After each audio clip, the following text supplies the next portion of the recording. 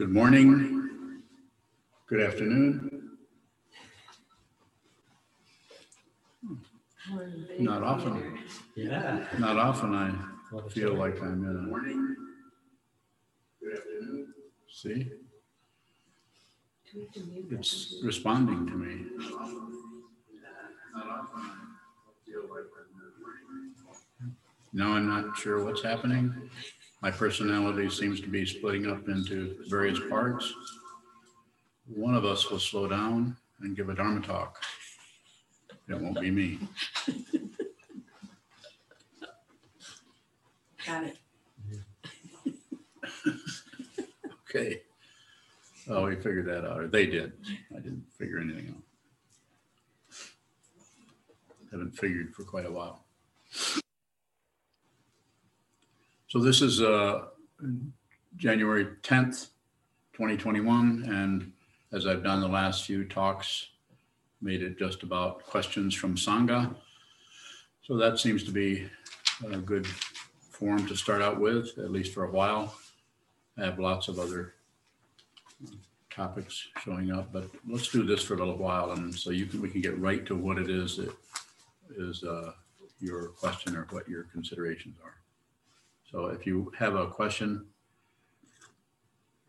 on the screen or on Zoom, I can't see everyone. I don't know, there's over 25 people on there. So that means there's another screen where I can't see you. So if you go like so, I can't see that, so I can't particularly call on you. So if you could just speak up, perhaps. Cheers, I'm bowing. Yes. I was wondering what underlies the stories when you get hooked by a story. What is that covering up, bowing? So simply put, the story is just part of dependent origination. There's no one telling a story. There is no story. There's no content.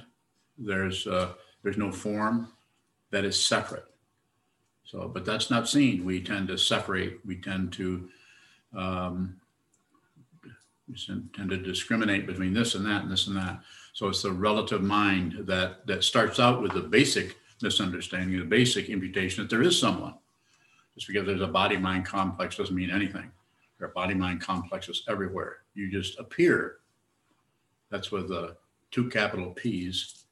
You appear to be looking out of a particular organism called me. And it's not that that's not there. That's part of dependent origination.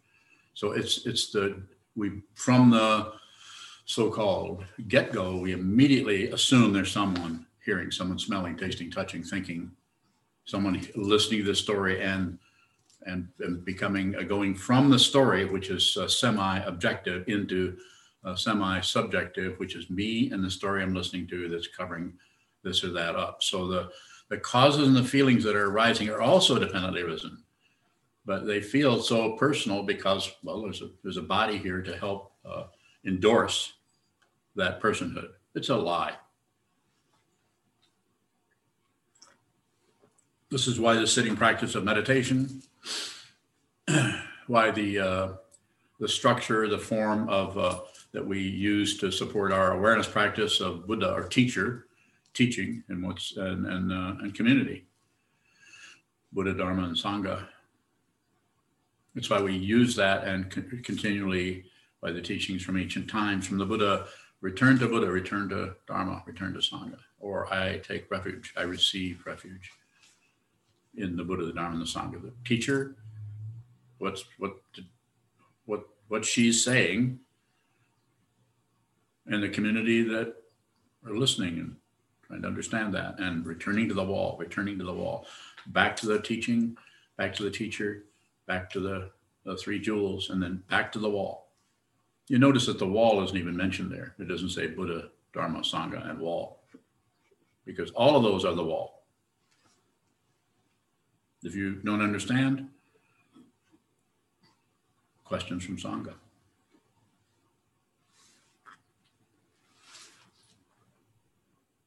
Junshi bowing. Yes. Question from Shane in Virginia. Must speech transit the ego before it comes out? Bowing. I didn't get the first part of that. Could you read it again, please? Must speech transit the ego before it comes out? Transit, is that the word?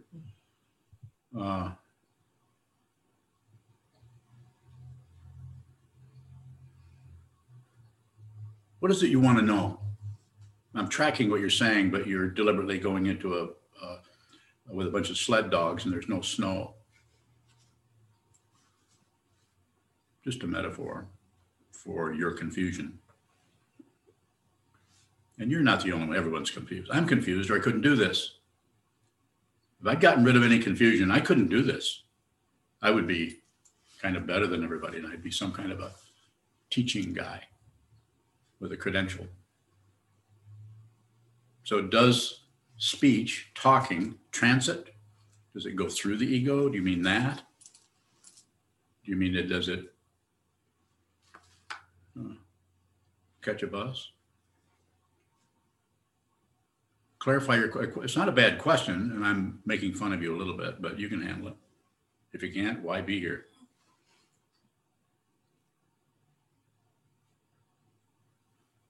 Junju bowing. Question from Inara, who's watching with Joseph and Tanya.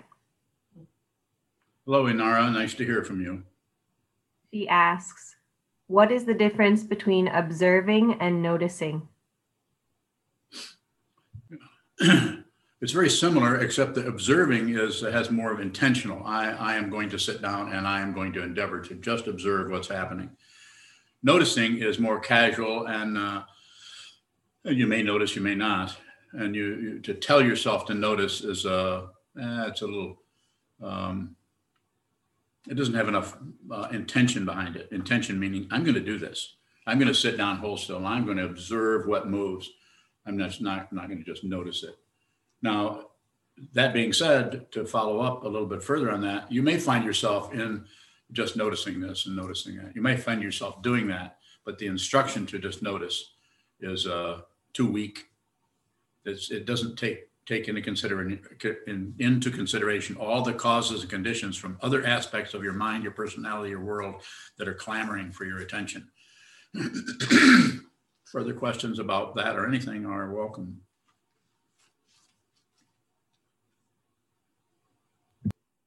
Go down. What's the difference between observing and receiving? It's very similar. Observing is the intention to receive or to watch what's moving, and receiving is just whatever shows up. Don't add to it, don't subtract from it, and don't ignore it. So receiving is you're just going to receive. It takes a while. What you're doing is reconditioning yourself from commenting on every damn thing that shows up. I like it. I don't like it. It's good. It's bad. That shouldn't be happening. This should be happening. They shouldn't have done this. I shouldn't have said this. Why am I thinking that? Why do I feel this way? Why? What might work better? Because then the first what will stop you because you're waiting for a response. If you ask why, you're going to get the very nature of relative truth is to tell you why. And usually it has to do, most often it has to do with narcissism. Why is this happening? Recognize that voice?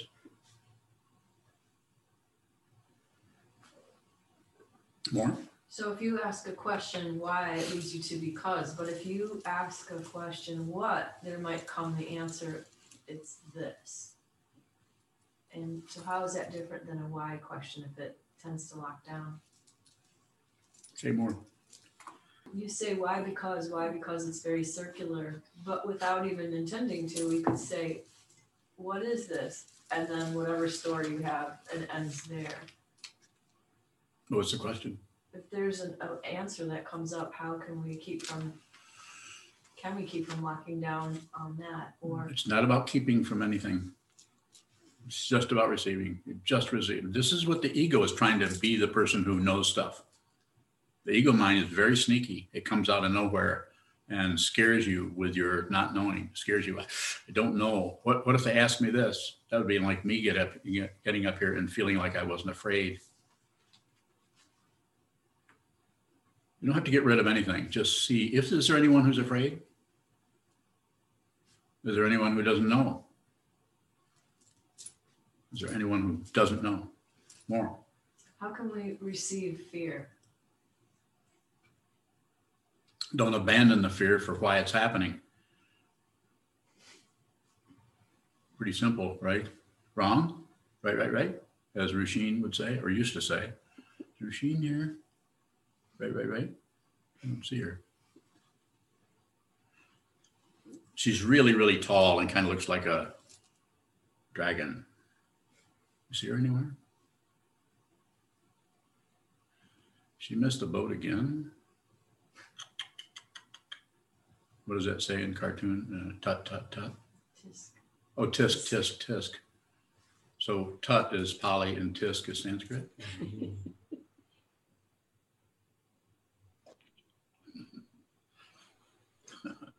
I can go to the next question. I got that. I'm not sure. Look, goes Mark bowing. There's a question from Laura. Yes, Laura. Given there is no self, who trains the mind? There was that. Laura and Travers. Which Laura? Laura R. Oh, in Traverse City, Rutkowski. So, yeah, the other Laura, I changed her name. So, ask me that question again since I was rattling along here. Given there is no self, who trains the mind? Just the teachings. There's no particular trainer. The Buddha trains your mind. You finally, after all these years, after all these lifetimes, you a little bit and see what is true instead of taking what you think is true and running with it, with weapons, with pots and pans, whatever you're doing, going somewhere else. There isn't anywhere else. There's nothing to do particularly. So there's no identity that's training the mind. If you needed an identity, then you could say your fundamental nature is left in the dark, so to speak. And when you stumble in as a living being, you stumble into the teachings of the Buddha, lucky you. Then you begin to train your mind, and that which is in the dark starts to train you. Fundamentally, there is no dark or light. That's an extra. But we need it, which is like we need something to sit on. We need a wall. We need something in our relative situation where nothing's happening so that we can watch the way we keep concocting things, adding, subtracting, dividing, doing all kinds of math to try to do what? Get control of this crazy mind, crazy world, crazy family, crazy uncle, crazy person, self, our own distress with ourselves. Please, you've got everything you need right now. You may need my first finger, and you may not, but you do need the wall. Chisho, go ahead. Chisho bowing.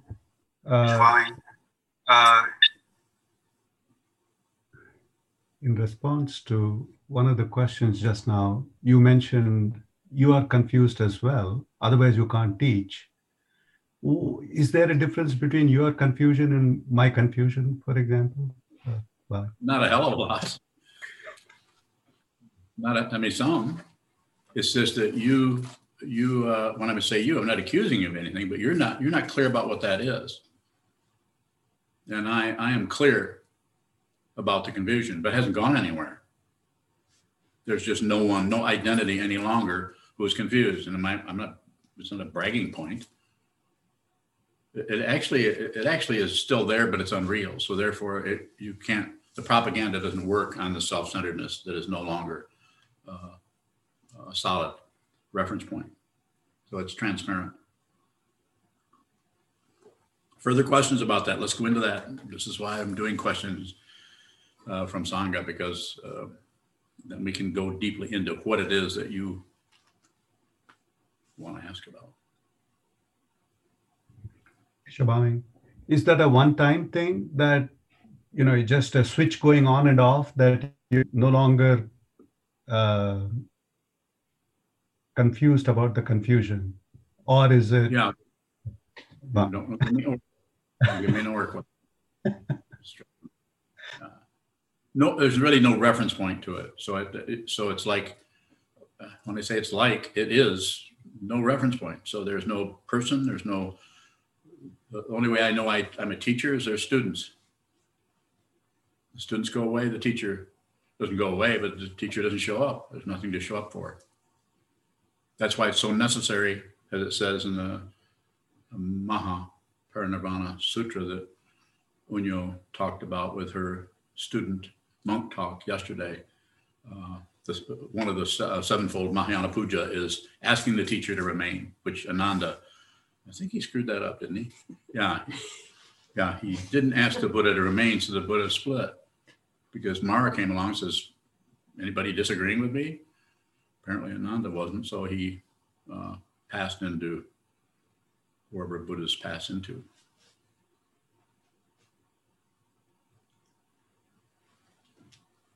Don. Don Bowing. When I'm setting an intention to observe, how is ego involved in that intention? So ego is not separate from it. So there's some kind of, it's just that the ego mind is, it looks like there might be something in it for it.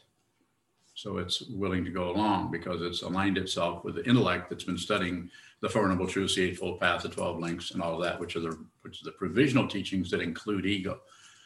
Otherwise, the Buddha would have just taught Paramartha Satya, ultimate truth.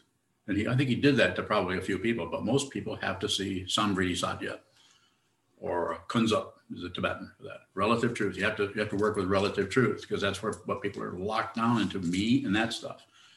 Right and wrong, up and down, back and forth. So the Buddha taught out of that. But if the Buddha taught out of what he saw, he wouldn't say much. It's why he was sometimes called the silent sage of the Sakyas. Sakyamuni. Sakya meaning his family. He didn't say much. And of course, he said a hell of a lot, but it's all relative stuff. When he was asked something about something ultimate, he didn't say anything. Is there a creator? No response. More? Bowing. I want to ask a why question, so I'm trying to rephrase it. You can ask a why question, just be aware that you're doing it. That's all. Why is there so much sutras and information that's been generated from something? What's the intention of all that? just to make sure there's a strong physical. It just has to do with the three kayas: Nirmanakaya, Sambhogakaya, Dharmakaya. It's a structure. So the Dharma absolute truth is always the case. But we don't see it. So we need some kind of solid thing to relate to. So there's sutras and there's teachings and there's teachers, and people come in with lots of carefully arranged scrambled eggs, which is just another metaphor for intellect, still eggs, and come in and tell you what the Sandhi Nirmochana Sutra means. It tells you what the Lotus Sutra means. And so we need some of that. You need some kind of vehicle, some kind of a structure, Hinayana, Mahayana, Vajrayana, Hinayana, good. Further questions?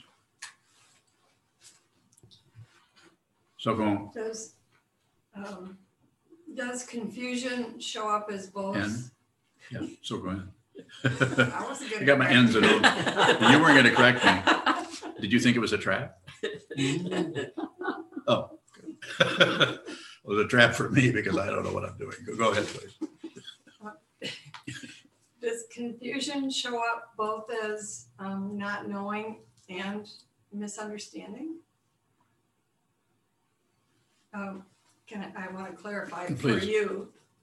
I need it. Go ahead. Make it as clear as possible. Same question, but I think I was Just rephrase trying. the whole thing. Okay. For you, does confusion show up as both not knowing and misunderstanding? Yeah, it does. And for us, for everyone that way? It does, but you grasp some part of it. When I say you, I'm not accusing you of anything, but we just, it's very difficult to not have a reference point.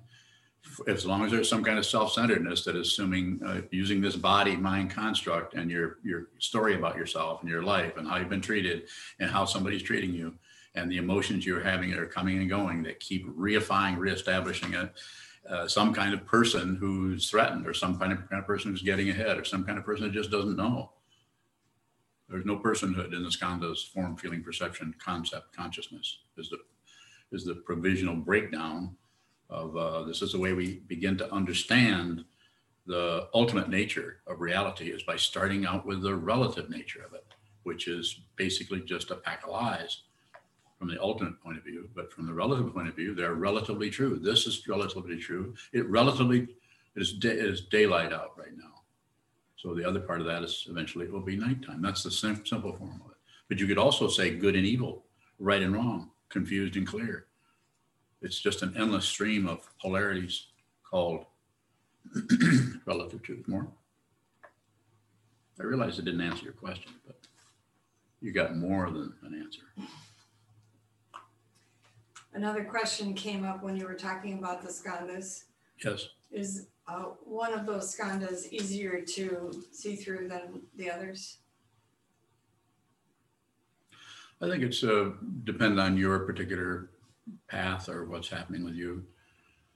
So the one that's pretty convincing is form, and that's the body, and then the other four are all consciousness: form and feeling, consciousness, perception, other stuff, that stuff, this, and that. Concept, thinking process, and the six sense fields and their objects is the way I talk about it. There are other ways of talking about it. So all those get together. It's not that we want to stop those, but they, as functions, they in this relative situation we're in, they function as getting together and then bringing together some kind of a belief in somebody who's going somewhere, because there's a body, speech, mind whole complex that is thought of as being real. It's not that it's not there. It's just relatively. Ultimately, it's not. Further questions? Kevin Bowing. Yes, Kevin. I've been reading the Song of the Jewel Mirror Samadhi, and there was a section that I was hoping to get your commentary on, if you'd be willing to. Love to. Filling a silver bowl with snow, hiding a heron in the moonlight, taken as similar, they're not the same. When you mix them, you know where they are. Yes. Now, this is describing the relative truth, something very similar, this and that, silver bowl and snow. They're similar, but they're similar. They're both the silver, and they're both, or silver and white. So there's a similarity there, except one is solid and one is not so solid. And so hiding a heron in the moonlight. So the moonlight is there, and so it's a commentary on relative. You can change them. You can make the moonlight relative and the heron ultimate. You can make the heron ultimate, or the heron the other way around. I'm not going to confuse myself further here, just for your benefit. So, but those are commentaries on relative and absolute truth, on the two truths, Kunzup and Dundam, or Samvriti Satya and Paramartha Satya. Relative truth, ultimate truth. And saying they're similar, but they're not the same. And there are other teachings, if you go back and look, and there's just a whole dithyrambic commentaries on what this is about, especially from Tsongkhapa and from another Sakya teacher by the name of Garampa. And they, one says this, one says, and I'm not going to go into it here, but it's like people keep sorting things out and trying to say who's right, who's wrong. The Svatantrikas, or the you know what I'm saying. And I would say, in terms of that, just use it, make it personal. Use those images. Those are beautiful images. I've given talks on those, I don't know, a few times. Years ago, I used to use those quite a bit, because they're poetic, and they're specific about hiding a heron in the moonlight. It's like a very relative, taking the ultimate truth and hiding it in relative truth, or taking ultimate truth, a relative truth, and hiding that relative truth in ultimate truth. Not two, That's why it's so damn hard for the so-called ego mind or self-centeredness to track this and come up with some kind of a conclusion. There is no conclusion. That's an illusion. A conclusion illusion. Kevin More Bowing. questions about, more questions about that, Kevin, if you have it. Yes. So when it says when you mix them, you know where they are, is Yeah. that to do with contrast? What is that pointing toward? A little bit of that. The mixing it is to seeing that ultimate truth and relative truth are not two separate things. Now, those two people I just mentioned, Tsongkhapa and Gorampa, disagree on that. And I'm not going to go into that. It's just too much of a labyrinth. And it's just like, you know, if you want to do that, it's like being condemned to eating Cheerios the rest of your life. It's very, but no milk. No milk, just the Cheerios. Crunch, crunch, crunch, crunch, crunch, crunch, crunch. Intellect, intellect, intellect, thinking, thinking, thinking. If you start doing that, you'll start writing commentaries on it. When I say, don't write commentaries, face the wall. Just face the wall. See it yourself. Don't explain it.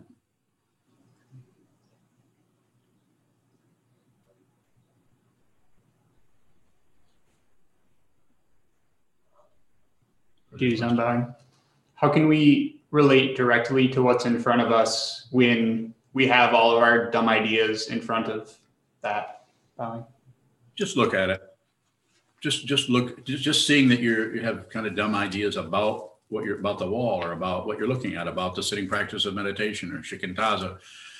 Just look at them. Get rid of nothing. You're not going to be able to save all beings or help all beings if you suddenly become some kind of a saint above everybody, the person who knows stuff, the Holy One. Find out who you are, not separate from the, as it says in the Zen tradition, from a shit stick, the Buddha, the shit stick, not separate. It's just an intense way of saying the relative truth, ultimate truth, the heron, the moonlight, the silver bowl, the snow. It's just an astonishing thing. And it's very simple to realize, but it can take you lifetime after lifetime, unless you meet a teacher and listen to her.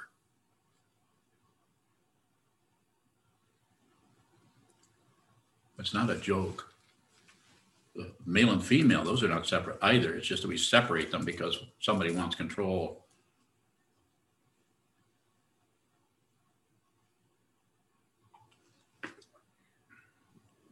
Sokeran Bowing. Sokeran.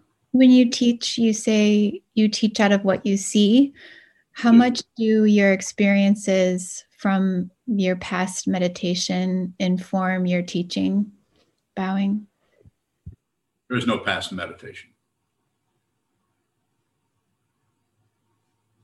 So there's no, you mean some kind of experiential thing that happened in 1973? Gone. Experiences, how do you know it's an experience? It goes away. Awakening is not an experience. It's experiential. There's some kind of contrast, but it's not a credential. It's not a guarantee. No one is handing you a certificate of congratulations. There's no credential. There isn't anything else. There isn't anything else but you, but your voice, but these ears, but this human being, that human being, and these other human beings who are here trying to understand what is fundamentally true. Who are you actually? I can tell you, very conceptually, but it's the closest I can get to it. It's not very poetic. You're not separate from anything. Anything that shows up is the Buddha. As it says in the Zen tradition, or a poet, I can't remember his name, that every thought you have is a flower.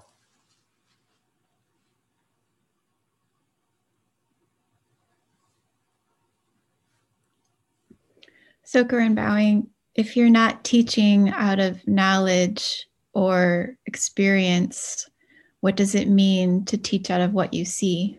Bowing. Well, the fancy word is wisdom. But wisdom wisdom is always talking to wisdom. Wisdom always sees wisdom. Wisdom doesn't see anything else. This is talked about in the Prajnaparamita Sutra and all of the Prajnaparamita literature, which is thousands and thousands and thousands of words. There isn't anyone else. More if you have it. Sokeran Bowing. I'm really stumped, so I don't have any more, but thank you. Bowing. Sit on the stump. sit on the stump and find another stump to look at. Literally. You'll be in retreat pretty soon. I'll see if we can locate a stump for you. I don't want to kill any trees though. So if there's no stumps out there, you're going to be even more stumped.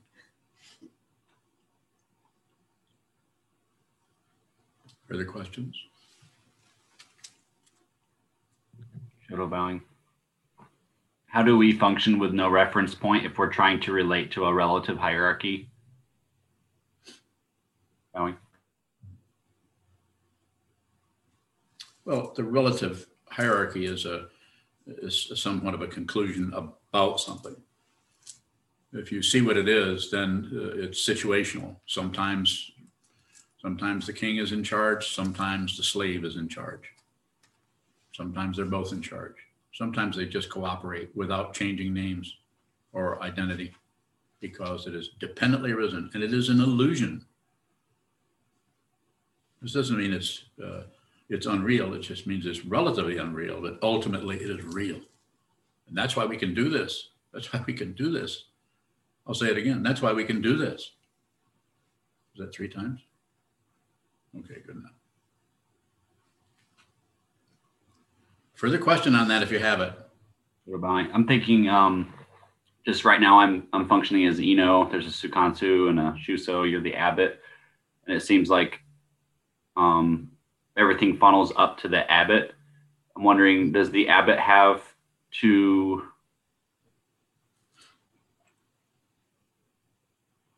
who does the abbot communicate to? Sukansu, or in English, the prior of the monastery. Unless the Eno comes along and communicates, then, but that's the structure of it. We have to have some kind of a structure, otherwise it won't function. It's just that it's not a military structure. It is a structure built on respect, not for individuals, but for those forms, so that the crazy, insane abbot and the crazy, insane Sukansu and the crazy, insane Shuso and Eno can function within that form and clarify their true nature. So it isn't about controlling something. It's about observing the form in such a way that you know when to tighten it up and when to open it up, because you are working with it situationally rather than setting up a standard. This is what it means to set up a standard. I'm no longer going to look at this with my intelligence anymore because I can't trust my intelligence, because what if I'm wrong? What if the abbot scolds me? The abbot's probably going to scold you even if you don't make any mistakes. Lucky you. Chisho, go ahead. Chisho, going back to Sokuren's line of question, so what does this interaction mean for you and for us listening to it? How does it look to you? Where's the question coming from? Keshavai, I mean, there is a motivation to ask a question. There is also a presupposition of getting answers from you. Yeah, I'm just confused about that. What is it that is supposed to transpire in this interaction? Bye. Well, things will keep transpiring until you see the truth. And when that happens, that's the end of the transpiring.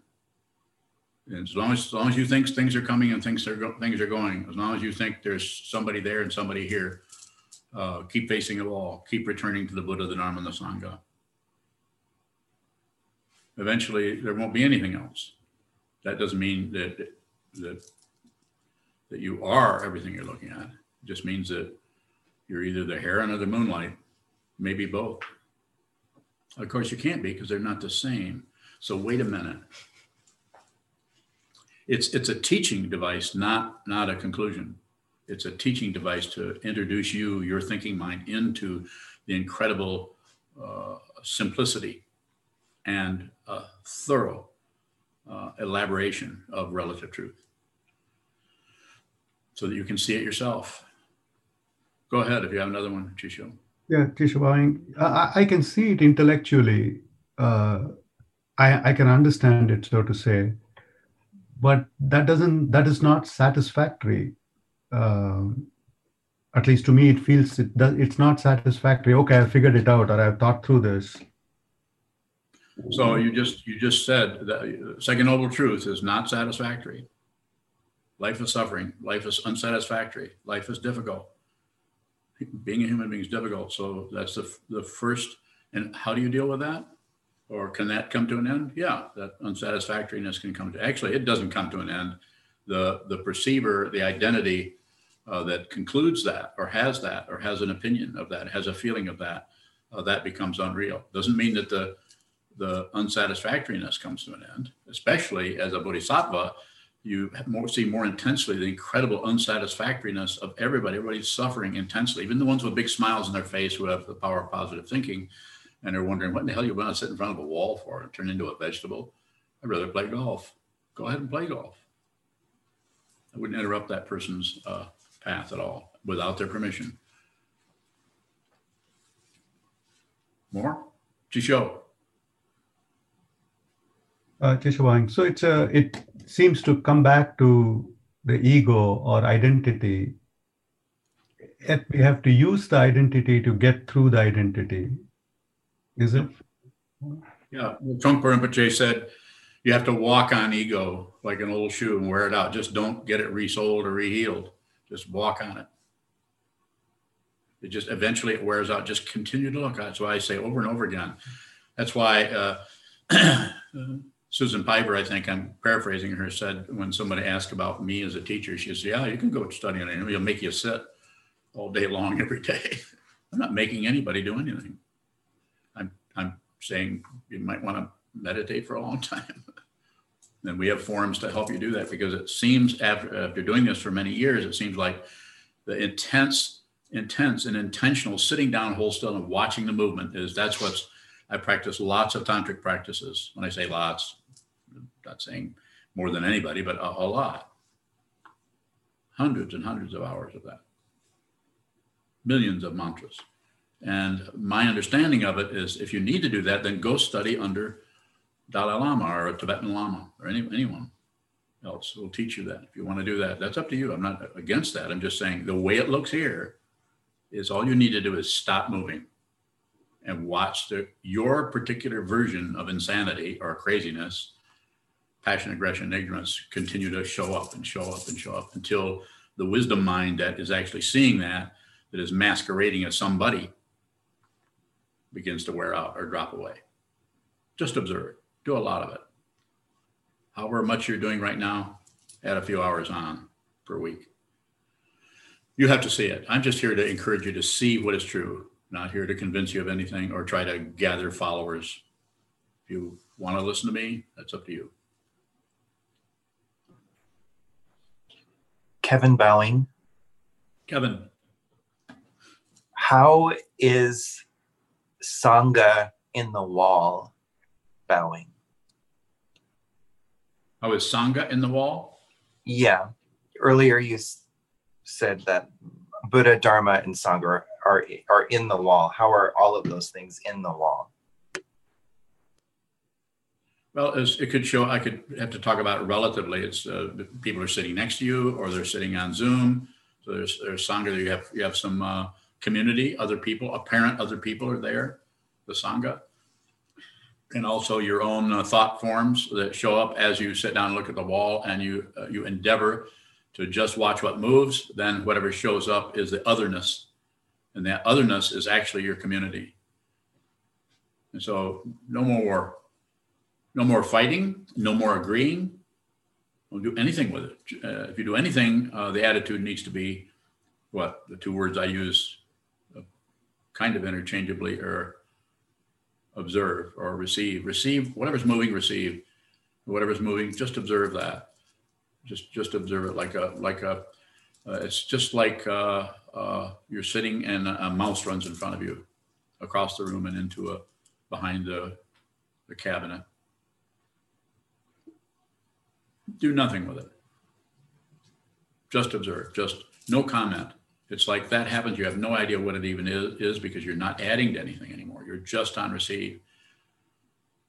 So that is the Sangha. The Buddha and the Dharma and the Sangha, that's a breakdown of teacher, teaching, and community. When realization is no longer something else, then those three are no longer, they just separate in order to teach, but fundamentally they're not separate. The three jewels are, it's like the jewel in the rubbish heap. You look into your own rubbish heap, your own crazy confusion, your own insanity over and over and over again. You have to do a lot of it. You can't do half an hour every other day, or have to do a lot. And the feeling that you're not getting anywhere is how it feels to climb a really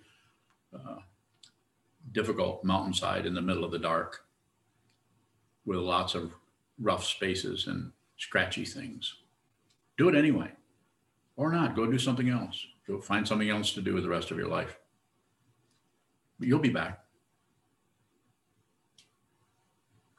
I may come back, I may not. Doesn't matter. Maria Bowing. Yes. Does our understanding or not of your teachings depend on whether it is the wisdom or confusion that receives them? Bowing. Doesn't matter. Those are not separate. Wisdom and confusion are co-emergent.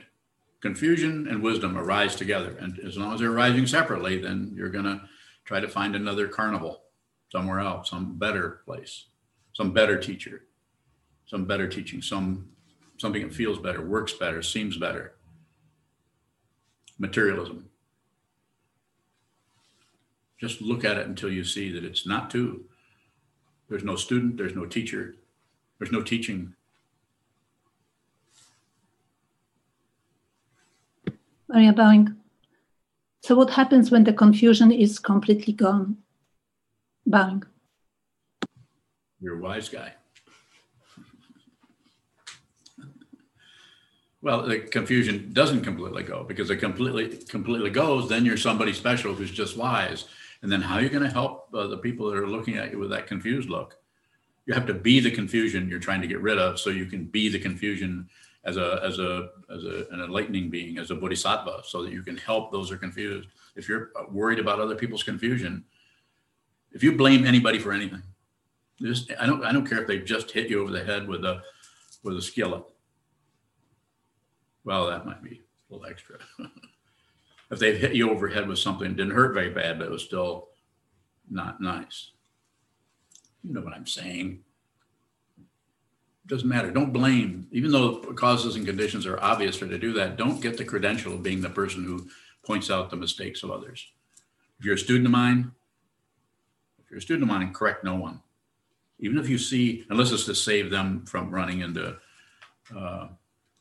the busy street, of course, or playing with seashells that they are actually broken glass. I'm not saying that. That's pretty obvious. But don't enter into someone. Don't do it. Please don't do that. You be responsible for your emotions, even though someone else came along and scowled at you and triggered them. They're your feelings. Hey! How was that? How did that feel? I think I busted the speaker. And was that some kind of a Zen trick? No, that's just an old man yelling. I'm saying, but that's what it feels like to have intense feelings or emotions or tense things happen. You don't have to do anything with that. I don't do anything with it. I have no explanation for why that came out. I don't need one. You might need some explanations. You might need to explain that and think, oh, wait, what is Sokuzan? Was that a teaching?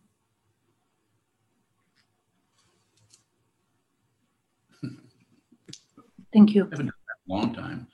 When I first started teaching back in the 13th century, no, it was later than that, I used to yell a lot because I thought people wouldn't pay attention unless I yelled.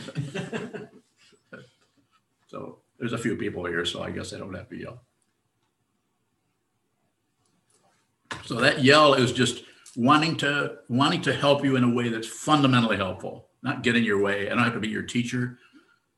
You can go somewhere else and I'll never see you again. That's up to you. You're free. You're free to do whatever you want. This is not a prison. On the other hand, if you want to see what this is before your body-mind complex goes back into the elements, I think I might be able to help you with that. And I won't charge you anything either. And there's nothing in it for me. And there's nothing in it for you. But if you see that, you're still going to startle with relative truth, thinking some things are right and some things are wrong, just because of evidence. All evidence is partial. It's actually worse than that. Did I hurt anyone's ear drums? Just doing yours. Don. John Bowing. So being in the room when you yelled, there was like a physical reaction that kind of just went straight through me. So what's going on with the body-mind complex when that happens? Yeah, it's just reaction. Buddha nature. It's just reaction. But if you do anything with it, then that's extra. It's just that. It's just like lightning, like a lightning strike. It just comes out of nowhere, and it's this, and then it's here, it's present, it's intense, and it's gone. Ancient Tibetan, or not Tibetans, but well, maybe Tibetans, but I know the Zen, in the Zen tradition, it's called yats. Japanese tradition is too. You watch somebody spin and spin and spin, and then you just yell at them, so that they realize they're on a merry-go-round, they're on a turntable. And you say spinning, you're going around, and they just continue to reify, justify, validate their spinning. So you might have to yell. This isn't that I saw anybody spinning. No one was spinning.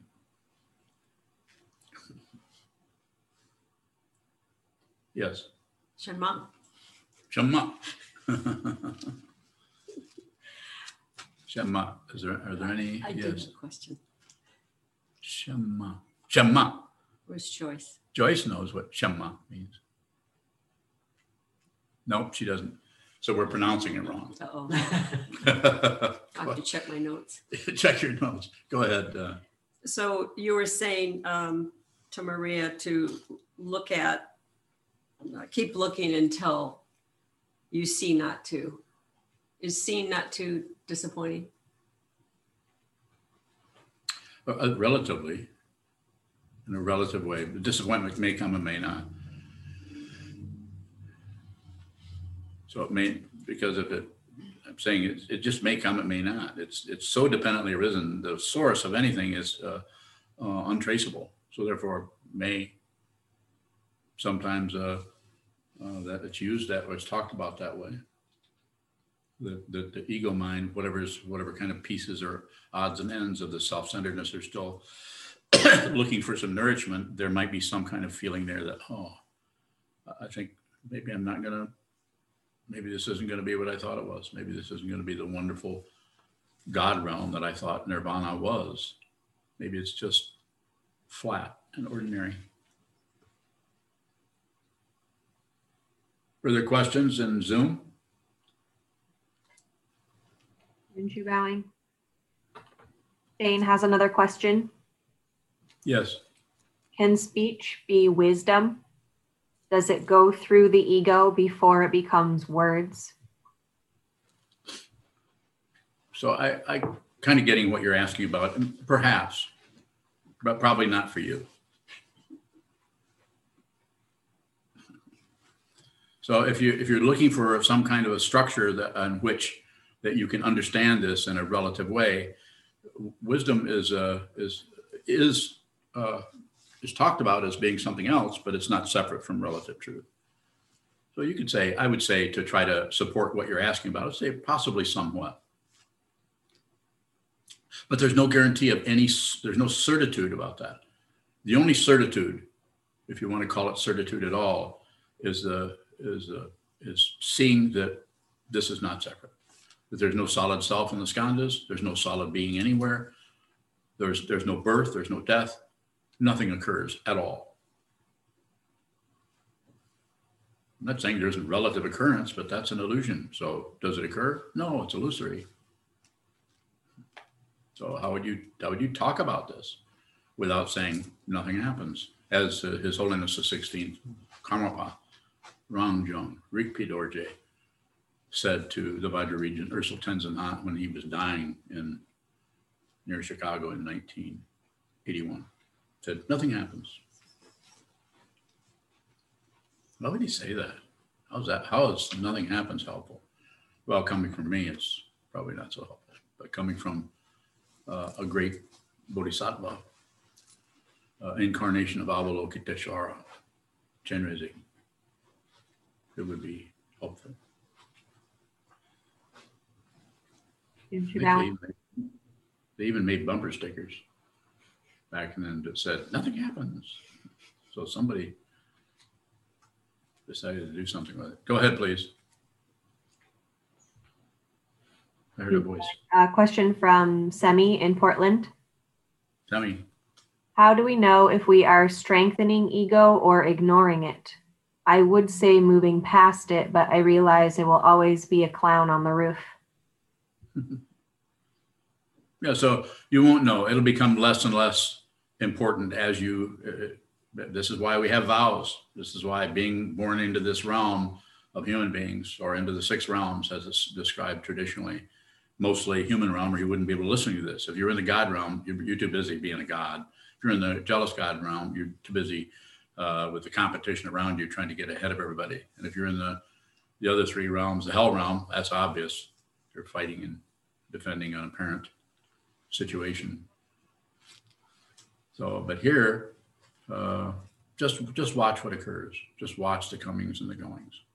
Just observe. It takes a while. You won't know, but you won't really be concerned. That which wants to know is the way the ego is wired. It wants to know stuff.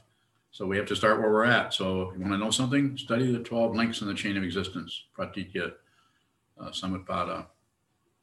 Study dependent origination, why there's no separate thing anywhere. There's a great talk by the two of the junior monks at the monastery that they did together. Shodo and Juzan talked about the 12 links yesterday. Did a good job on that. I learned a lot from that talk, actually.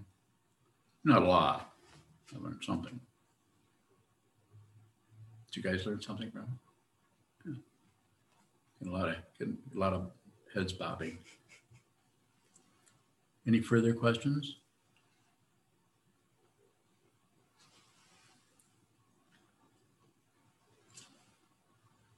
Yes. Undo. Undo bowing.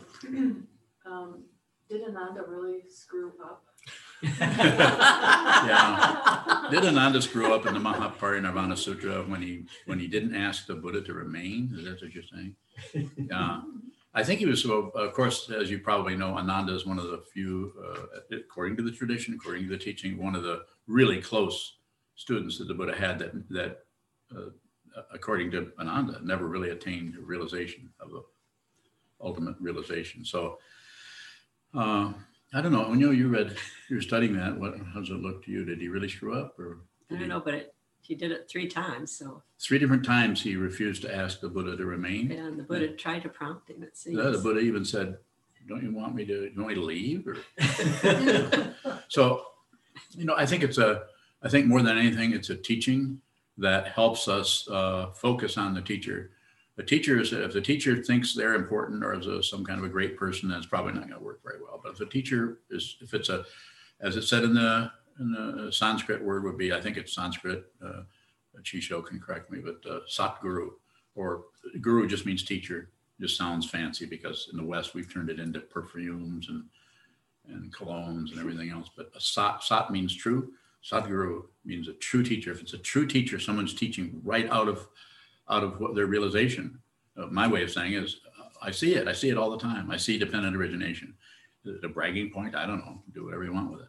But I couldn't talk. If I was talking about out of some kind of relative understanding, then I would be talking out of relative understanding, but not ultimately. So go ahead.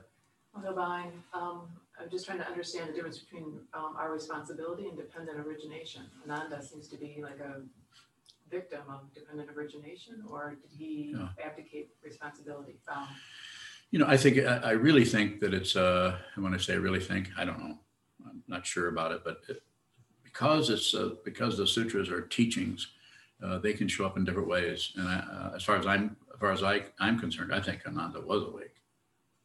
I mean, anybody that's memorized all of the Buddha's teachings, and he memorized them. There was no, I think they had pens and pencils, but it would have been a lot of work to record everything. So I think it's a teaching device to help you see that if you want this situation to keep going, you need to relate, because the teaching person is just teaching you. And so helping you. So asking them to remain, of course, they can't remain forever, but I think the Buddha, is it 80 years? He would be 80 or something. Was it, anyone know? 80. Yeah, 80? Yeah, I think he taught for 40 years. Yeah, something like that.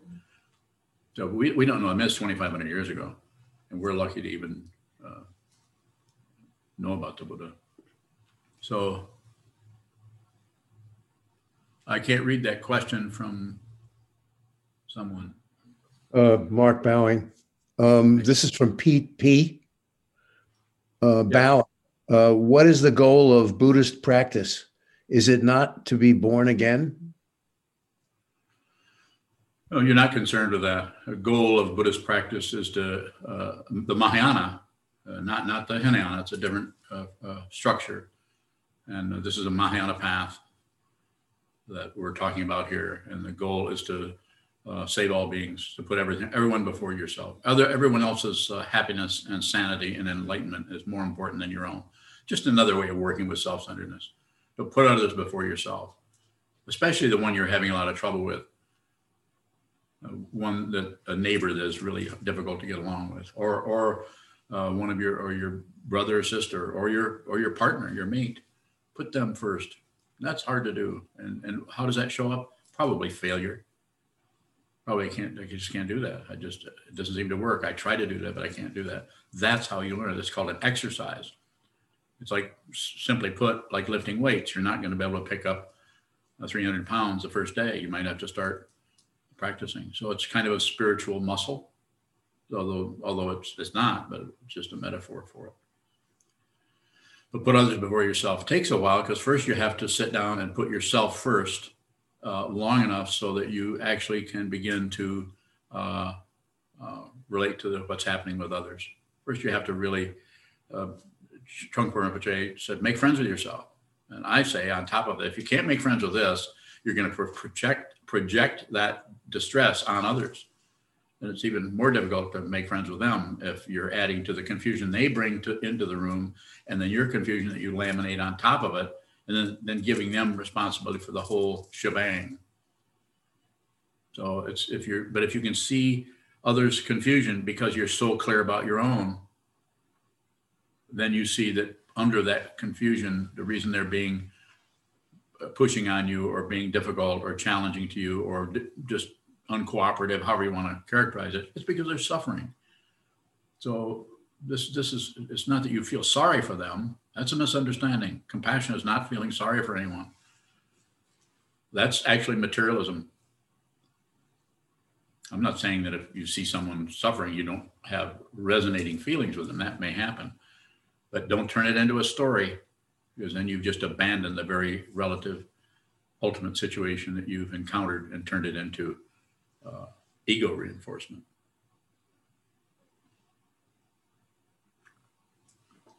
And there are all kinds of practices that will help you put others before yourself. That's why we have these forms. That's why we chant the sutras. If you lived in the monastery, you do nothing but practice all day long, every day. Unless you had a job to go to, because our society doesn't support this. So we can't do this as in the ancient times, as the Buddha did, where where all the 15-year-old kids could go study under the Buddha for several years. Now we don't have that. So we need help from others. Some of you help us a lot, keep us going. We couldn't do this because there's no fees charged, particularly. A little bit, but not much.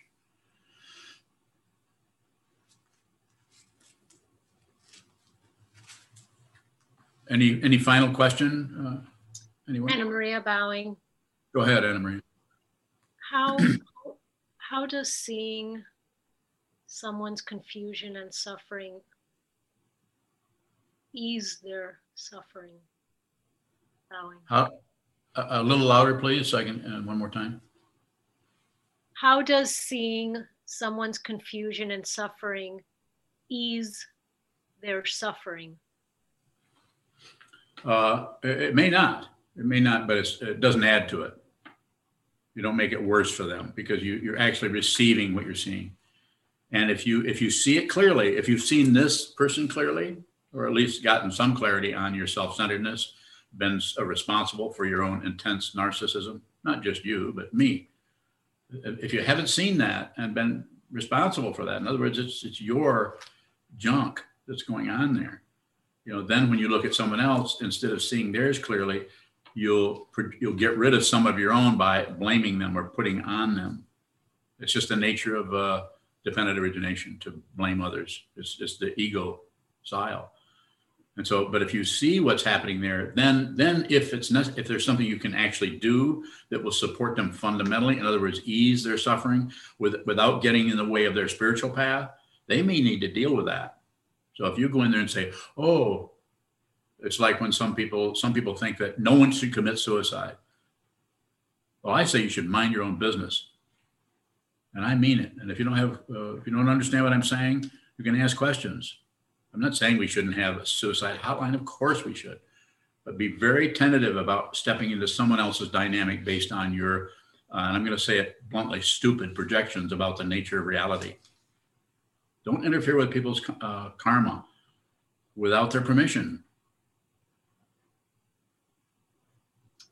Anna Maria Bowing. Yes.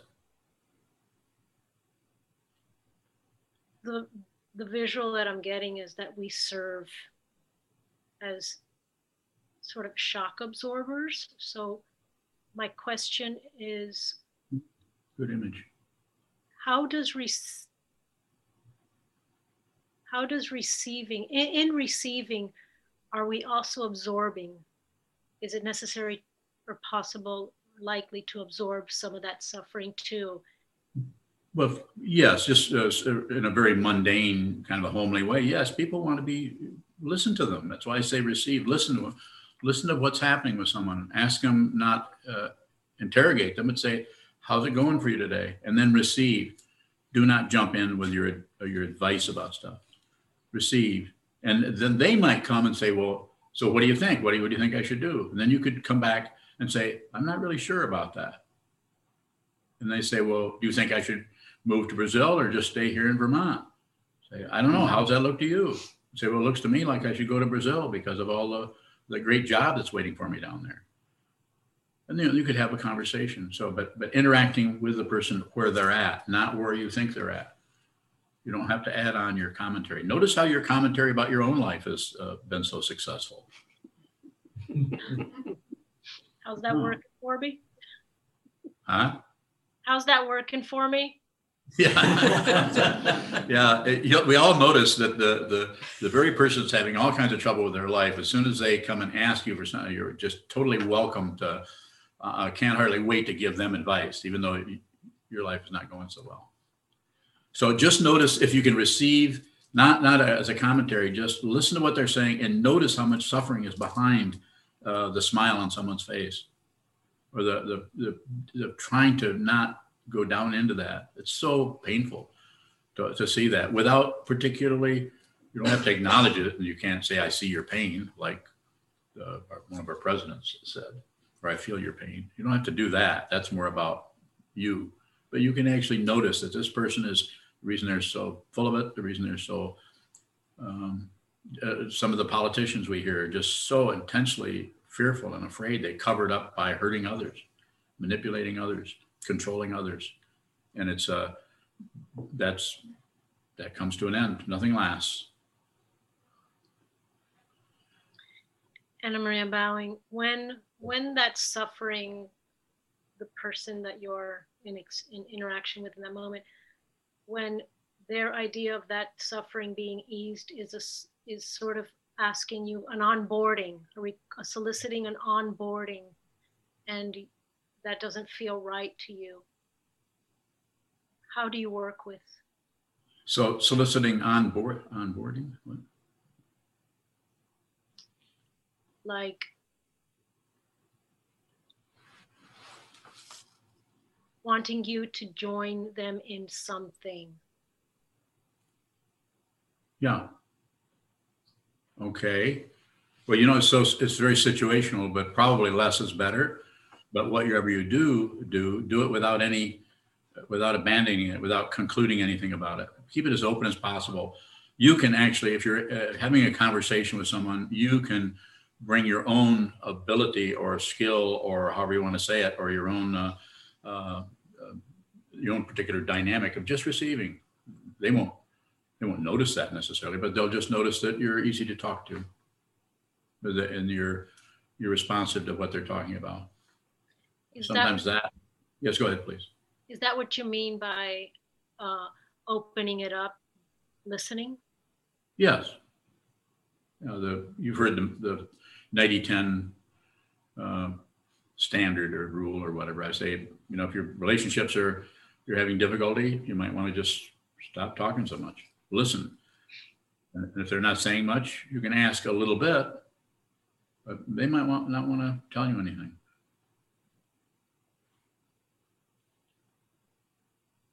Thank you.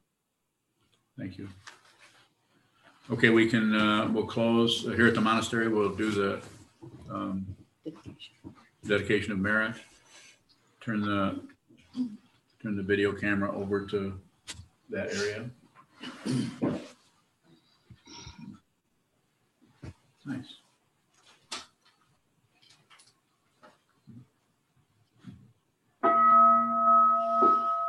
May the merit of this penetrate into all places, so that we and every sentient being together can realize the Buddha's way. Ji-ho san shi shi fu shi san bu sa mo ko sa.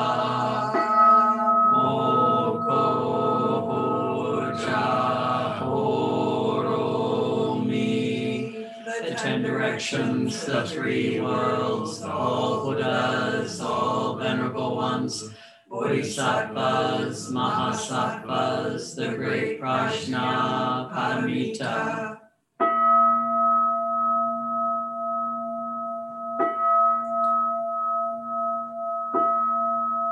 O Buddhas and Bodhisattvas of the 10 directions and the 3 times, please hear us. Please come down out of the light and protect Sokokoji Buddhist Temple Monastery, our Sangha, families, friends, and visitors. Heal everyone who is unhappy, sick, or suffering, and fill them with light.